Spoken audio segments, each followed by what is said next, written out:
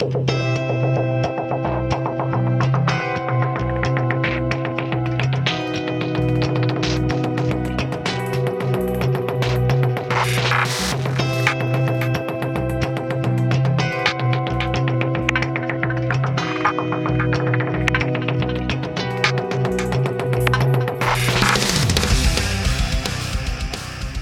and welcome to the Six Figure Developer Podcast, the podcast where we talk about new and exciting technologies, professional development, clean code, career advancement, and more. I'm John Calloway. I'm Clayton Hunt. And I'm John Ash. With us today is Irina Scurtu. Irina is a software architect, a Microsoft MVP, and a .NET Group community lead at Endava. Welcome, Irina. Hello, everyone. Thank you for having me. Yeah, so before we kind of get into the meat of things, would you give our listeners maybe a little introduction to yourself? Like, tell them how you got started in the industry? Well, in the industry, it was strange how I got started. After I graduated high school, I had a math informatics profile, and then naturally was computer science. Even though 2 days before I went to the actual university, I wanted to do law school. Not many people know this about me, but I just switched in a second and turned out to be a developer in the end. Very cool. Very cool. I do not regret the decision, though. Okay, so what do you work on these days? What are you doing? So these days, I'm presenting at conferences. I teach .NET for people that want to try a different career. They're, into economics or something like that, and they want to try programming. I help them into going to .NET. I try to convince them actually to try .NET because .NET was my technology of choice. In faculty, because I hated Java. Don't say that. That's okay. Yeah. At work, I'm a software architect, taking care of different projects and also of our wonderful community inside the company worldwide. Our company has a lot of headquarters across the world, and I have cool people that I work with. Learning new stuff, presenting stuff, and driving the direction for the company around .NET. Oh, very cool. I saw recently that you were a guest on the .NET Docs show on Twitch and discussing things about REST APIs and also blogging about those types of topics. You want to give maybe just a brief introduction of maybe how you got interested in REST APIs and what the conversation is around REST? With REST APIs, I remember I encountered the term, maybe 10 years ago, and it seemed so utterly complicated. Like REST, what is that? And when I started on my first job, I started to do APIs, and I suddenly was interested, hey, what was REST really about? And I started to read, and when I progressed with the APIs that I was doing, I noticed that a lot of people have the tendency to say that their API is REST, just like that, without having anything to do with REST as a concept. I read a lot around REST and around HTTP, and I learned a lot of stuff, useful stuff, that now, if I look back, I think that are in a way common sense. But nobody was there to tell me, hey, this is basic. Hey, this should be done like that.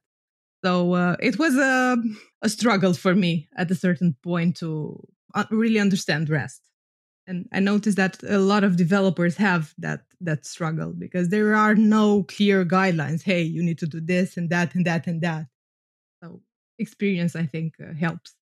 Yeah, it's. I remember several years ago, it was a heated discussion anytime REST came up because everybody was like, "Well, you're not doing REST the right way." Everybody had their own right way to do it.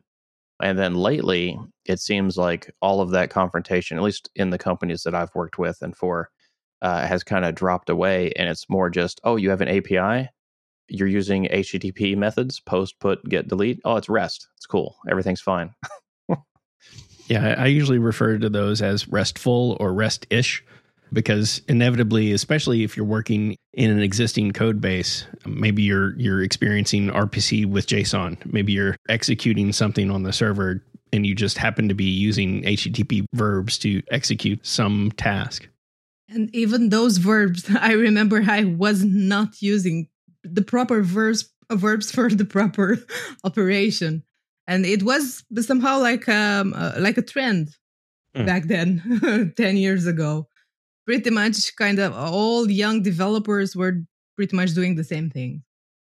Yeah, so I wondered if we could maybe either get like a pretty good basic definition for those RESTful APIs, and maybe conversely, what some of those like big misses that you most commonly saw, and both maybe in your own or in other people that you've interacted with. I will say I did those mistakes myself. I mean, I started from there. First, there are the namings. So naming the endpoints. I've seen, and I also did it at a certain moment. I named my endpoints with get something, like API/get something. Well, if you use the proper verb, you shouldn't have the actual verb in the endpoint. Should be somehow self-explanatory by the way you are using the verbs. Another thing is verbs and the proper verbs. I mean, some people are using post for updates and they're checking on the server side, hey, this has a parameter that has a value, name, ID, then it must be an update. So they do like that and they use get and post and that's it. When they should be using what put, correct? Exactly. Okay. Yeah. We're not talking about patch. Patch is a different thing, but at least put to distinguish the operations. Another thing is around status codes. Okay. And there are so many of them useless, I have to admit. But at least we should use more than 5, more than 400, 404, and 200 OK. There is created, which is 201. That should be returned as a response, as status code for an operation that creates something. People don't use that. Devs or the dev world is looking at REST as something like is there for granted. And luckily, if you work in .NET, you have a lot of tools already there for you. You just need to push the right buttons to obtain a RESTful API, as RESTful as you can get, at least. Sure. I'm still looking for a reason to use 418. Do you know that one? That one with the T? Yeah, I'm a teapot. I would expect that I could probably slip that in as maybe a fun little Easter egg, but I'm not sure that I would use it or get an opportunity to use it in a real case. I don't think that all of them are useful, but at least, I don't know, the most part of those 63 are very self-explanatory and those should be used. So I shouldn't be returning my errors with 200? Nope. You shouldn't do that. You shouldn't do that because you will confuse the consumer of your API. It doesn't matter who's your consumer. We've got an old API that does that returns 200 with an error object. Just a few years ago, maybe 2 or 3 years ago, maybe I was interacting with a third-party API that was processing payroll data, processing information for the core of this business that would return 200 OK with an error code in the body that you would then have to decipher and read in. Like, you're making it very difficult for your customers. And for yourself, if you want to debug. Yeah. And for your team, if you have QA, you have testers, you'll confuse them. Actually, if it's okay, it's okay. You should have a good body. If it's not okay, then it's really not okay. And you should have errors and the proper status code, right? I think developers should be more mindful and should care more about their consumers and should code with this in mind, their APIs. We have to put ourselves in our consumer's position. If you do not know anything about that API, there should be something in there to tell you what's wrong or not and should be descriptive. Does that include releasing good documentation with your API? Do you use something like Swagger or the Open API specification, or do you release additional documentation with APIs, or would you recommend doing that? I would definitely recommend using Swagger. They now in .NET 5, they included this awesome tool developed by the community. It's in Visual Studio. It's in there in the project template. But some additional documentation, I don't think it's necessary, because if you do the endpoints properly, it's there. It's self-documented in a way. I've even used tools or some of the offerings through the cloud providers, like in Azure, the API management gateway that'll read your XML, read your Swagger specification, and put together a pretty UI that you can grant access to the consumers of your API, a login, and a place to test in a sandbox type fashion. I find that that's really useful to get some early quick feedback from those early adopters that are wanting to consume your API. True, and it removes the tedious work that we would have done in the earlier days. I mean, I do not miss the SOAP, the WSDL stuff. Yeah, well, and some of that feeling, not exactly the same, but some of that feeling is going to be coming back with the gRPC stuff, though, right? Like that, like here is a big, huge documented object structure that you're going to be using to communicate with this API endpoint for, binary responses and yada yada yada. I imagine we'll do gRPC for a little while, and then there will be GSOAP, and then Google will come out with this amazing new thing. It'll be JSON, and then we'll all switch to that. And we've got a question in chat over on Twitch, and that was kind of in line with some of the questions that I was going to have or have for you, of kind of best practices on putting together your APIs.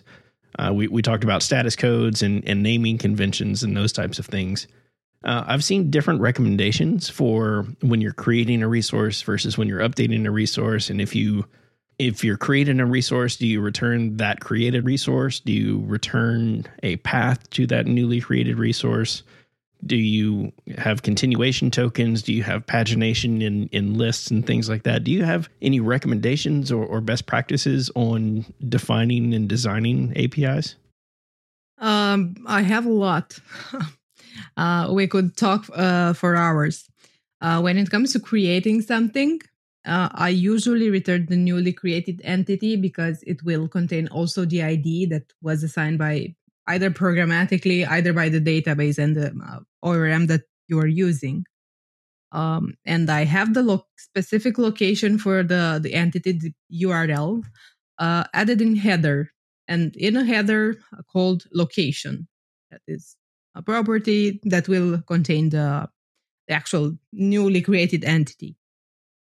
When it comes to pagination, it's up to you what you use, because a pagination on a resource, on a collection, it's nothing more than adding an extra parameter or two parameters in there in the query string of the URL. So basically, it's up to you how many you take at once from the database, how you are doing skip, take, and so on to return the data. Other recommendations around versioning. At least I'm trying to mention every time I can, do not version in the URL, in the path of the URL. Because every time you have a new version, you will need to change that URL, and cool URIs don't change. Somebody said on Twitter a while ago. At least what you can do is to add the version as a query string parameter or in the header of the request.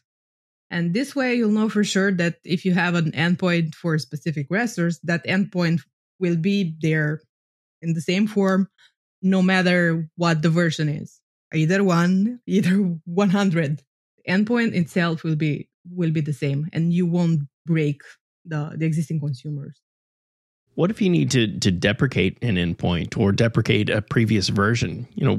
We're going through the motions that it seems like there's a lot of moving parts these days. There's a lot of new and exciting technologies coming out. So we need to put together some kind of deprecation scheme for our applications, right? So we need to know that we can, say, turn off a previous version if it's too drastically different from newer versions, or we're no longer providing that feature. Do you have any guidance or do you have any recommendations on how one might handle that?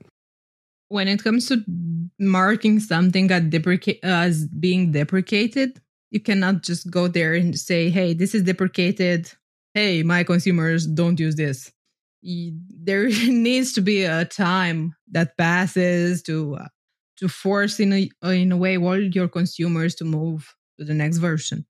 But using the same package, you can annotate your controllers with version and mark as deprecated. And what it will do, and whenever a request comes in, a header property will be there. API deprecated version and the version number in there. So in a way, you're just announcing your consumers that, hey, this is kind of deprecated. You should increase your number or something like that.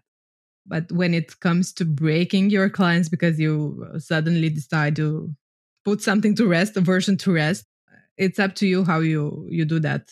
And also it's up to you if you can force your consumers to increase the version that they're using or not, if you own your consumer or not. Thankfully, a lot of the applications that I work on are the APIs that are being produced are consumed internally within line of business applications or something like that. So we can get away with, okay, now we are doing a massive upgrade. These are the new versions of the APIs. These are the new endpoints, the new shapes of the data that are expected in and out, and handle that accordingly. But as systems grow and become more complex and you have more departments consuming those APIs, and I think it's probably maybe a little bit better to have that discussion up front and to have that plan going forward.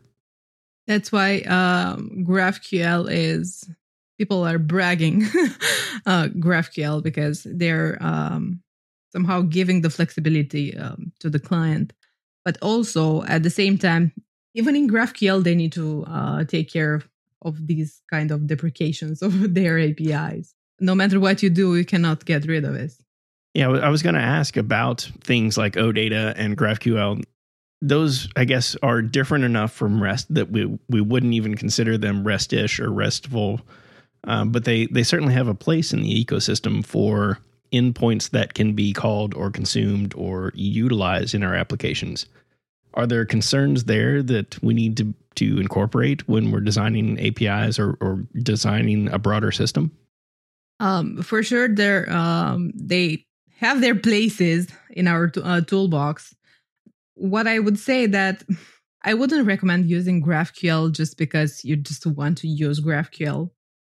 It's better to use something that is stable, is evolvable if you want to be evolvable enough, REST. And REST in a way comes at the package with OData. We want it or not, we need to also filter the data that we're receiving. We might work with huge amount of data that we need to not only to page, but also to filter. And then OData comes very handy for this specific job. GraphQL, I'm speaking about GraphQL. I really enjoy GraphQL, but you would need to have the specific case. It's very powerful if you have the proper case for it. What are those cases that you feel like would be better for GraphQL as opposed to using like a REST endpoint? For example, if you do not own the client or you have several consumers for your API and you have no way of telling which of the fields that you're returning are actually used in the client apps or in the consumers, then it's a proper case. But if you also own the client app and the API and you say, hey, I'm going to use GraphQL, that might not be a proper case. Because you can talk with your team. You can say, hey, I need an extra field or I need to remove 2 fields from the response body and so on. GraphQL is very friendly with the mobile apps, for example. And let's face it, if you're a European traveling to the US, data matters because it's expensive in there. Also, you need to take care of your consumers and to think at your consumers. That brings up an interesting point. A lot of the applications that I've worked on and started developing APIs for them, they're effectively back-end for front-end APIs that other organizations, other teams, other applications might say, oh, I need an endpoint that does something like that. Can we just use your endpoint? Thinking that, oh, this is a generic API over the database, right? But we have different needs for the shape of the data that we're returning. They have slightly different needs for the shape of the data that they're returning, thinking that they can call a common endpoint. Is there a generic API over top of a database that is that all-consuming application that can manage and be utilized by a number of different applications? Or do you find it depends on the needs of the applications? Is it better to have a backend for front end? How do you maintain that complexity? To be honest, this complexity can be easily maintained in REST with the REST API by using custom media types. If you have, 3 clients with specific needs, you can create one endpoint if you are talking about the same resource. Okay, you're returning transactions. And you have 3 different consumers of that transaction, each one with their needs. You can add in the header and the accept or content type if you send something back, a specific media type. And on the server side, in the API, you'll be able to tell, hey, this is a specific consumer. I will return the specific DTO, let's say, specific response. And this way you can tweak and customize that genericity that we're talking about. And I do not really think that doing something that is so generic that it fits every business need is good enough, because you'll end up with data that is transferred over the wire and not used. Yeah, and that's a potential security concern. It's also a potential cost concern, because exactly. as our endpoints grow and the needs grow and change amongst the consumers, we're starting to ship more data than is required. And especially if we have mobile consumers on limited data plans, for instance, then that can start to chew up some of their cost.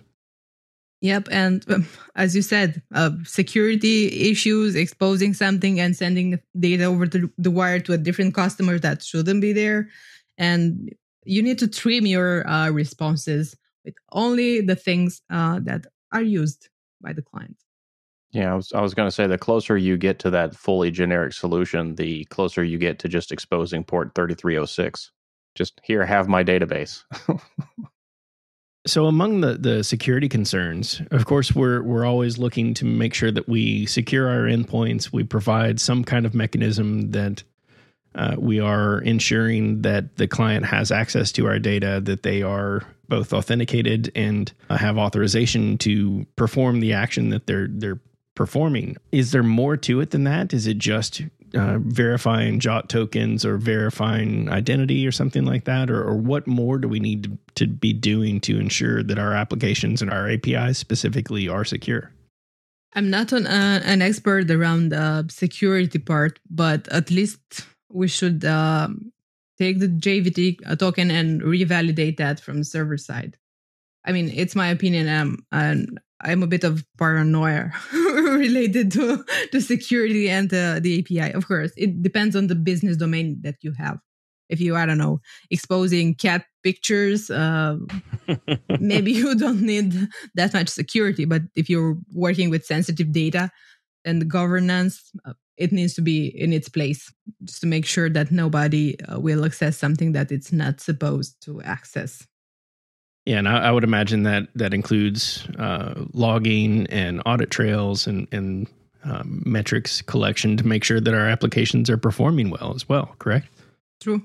But I also noticed recently that a lot of people are confusing logging with tracing. I had a client, a project where they had many old apps and they had centralized logging. And centralized logging meant that they wrote pretty much everything from every other app that they have in the same table in the same database. wonder what performance was there because they also did tracing in the same table. Something like, hey, I entered here, I did that, I finished this, I'm gonna enter that. So for absolutely, I don't know, for every request, they had about 20 calls to database just to log things that are not useful. If we're doing logging, I enjoy packages like Serialog that you can define the level with which you're logging. I enjoy utilizing things like application insights that can start collecting some metrics and showing us trending data so that we're not collecting every hit point, every method call, and then doing our own analysis against that. I want to leverage the functionality that's built with these other packages available to us. And nobody thinks that these things, like writing another line of code near the other line of code, hurts performance. And I also love nlog. It's cool that you can configure to log in to different places at once. The simple configuration is just mesmerizing. So before we wrap up, is there anything else that we should talk about as far as REST goes? Is there anything that we haven't covered that a developer working with a REST API or building a REST API should know? Nothing crosses my mind, but I have tons of articles that I will publish. They're in drafts around REST API and REST API in .NET. What can I say? I think as a developer, you should think about the person or the consumer of your API and bear in mind that that person might not know your business or your code, and then have an open heart and think about other people. That kind of leads right into what resources can you point listeners to who are kind of getting started with REST or just trying to make sure that their own REST endpoints that they're developing are sort of meeting those best practices that we've sort of talked about? Yeah, so there is my blog, and also there is a book that I can recommend if people like reading. RESTful Web APIs. It's from O'Reilly. And what can I recommend is to read everything that they encounter. Be curious. And also, there are a lot of great presentations around REST, not only in .NET, but around REST on YouTube from different conferences. What has been helpful in your career that you might share with those just getting started or those looking to level up their careers? I was lucky enough at a certain point to have people to guide me. I had mentors or people that were willing to direct me into different, books, tutorials, and so on. But when I got older, I started to spend some time after work to read more or to set milestones, for example, certifications. I took Azure certifications just because I wanted to learn something new. And I set that as a milestone. To me, it was very helpful because somehow what I wanted to achieve, to learn, had an upper goal that I had to reach. Books, presentation, pretty much when you have time, read everything that you find around you, and for sure it will pay off. I mean, you'll advance faster than others in your career. You have a wider experience, and you shouldn't limit yourself only on the project you're working. And also, I started teaching and started going to meetups. And I started to see that, well, when you're explaining others, you start to understand better some concepts. And it's very useful. And nobody believes this.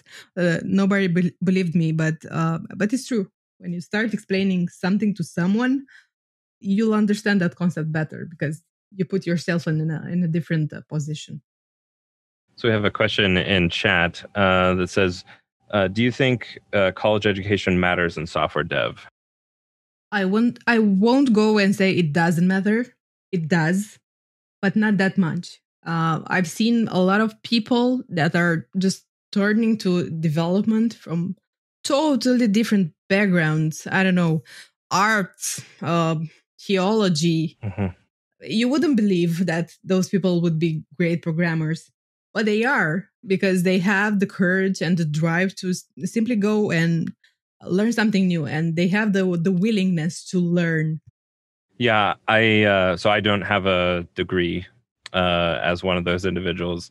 I did go to some college. I actually nearly got an aerospace engineering degree, which is another direction, and then dropped out of that for various reasons. And then I started going to school because I was sort of impressed that I needed to get a college education in order to get a development job, and I wanted to sort of switch directions, and started into the development. Again, had life circumstances that made me have to stop that as well. And then, but I nonetheless had spent a lot of time sort of continuing to self-teach and investigate computers and understand them. And I was, just completely blown away with what the internet was and how it worked, and trying to figure out and understand. So, I along the way ended up like starting my own businesses, and continuing hanging out with people who were still in college, going through them. In fact, they were coming to me with their homework questions, and I would help them with their own homework in the classes that I wasn't taking. And we would work together and figure out the answers. But it was like they ended up being the references that got me into a career. And now I'm in the career, no one cares, right?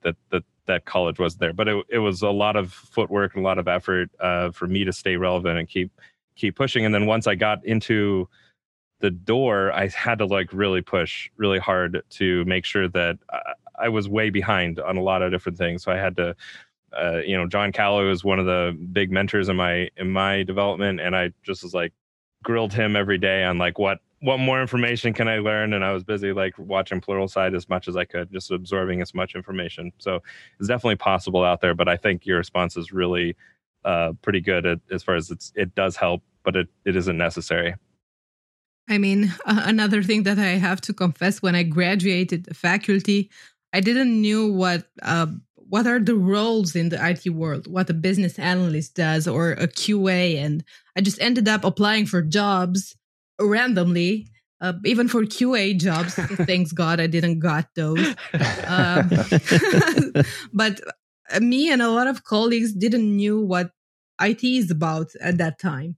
But we randomly, I don't know, kind of chose careers just because, I don't know, the fate brought us there. I knew I wanted to program, but not specifically in what or...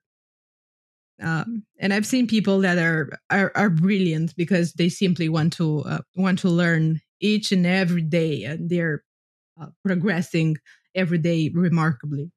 Very cool. Yeah, I feel like, so I have a degree, but it's for networking and security, so not programming. While that degree may have helped me get a foot in the door somewhere, I feel like not having a programming degree helped me far more than if I had one, because I've always felt like I didn't know enough. There was stuff that I missed because I didn't go to college. And so very early on in my career, all the way up until, now, I work very hard to make up for the fact that I don't know what I'm doing.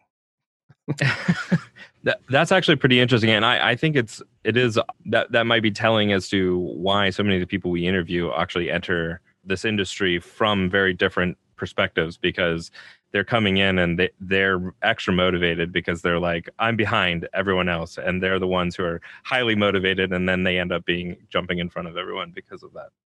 But the seniors developers with degrees, they say, hey, I'm good. Nah, I don't have to learn. Exactly. It's fine where I am. And it's a pity, if you ask me. So where can our listeners go to follow you and just sort of keep up with all that you're working on? Well, I have my blog, irina.codes. And also, if you go there, you can find my Twitter and LinkedIn profile, Irina Scurtu. I'm there. My DMs are open. So if you want to learn more about REST APIs or you have questions, do not hesitate. Awesome. Thank you. Well, all right, Irina, really appreciate you taking the time to speak to us today. Thank you for having me. That was Irina Scurtu.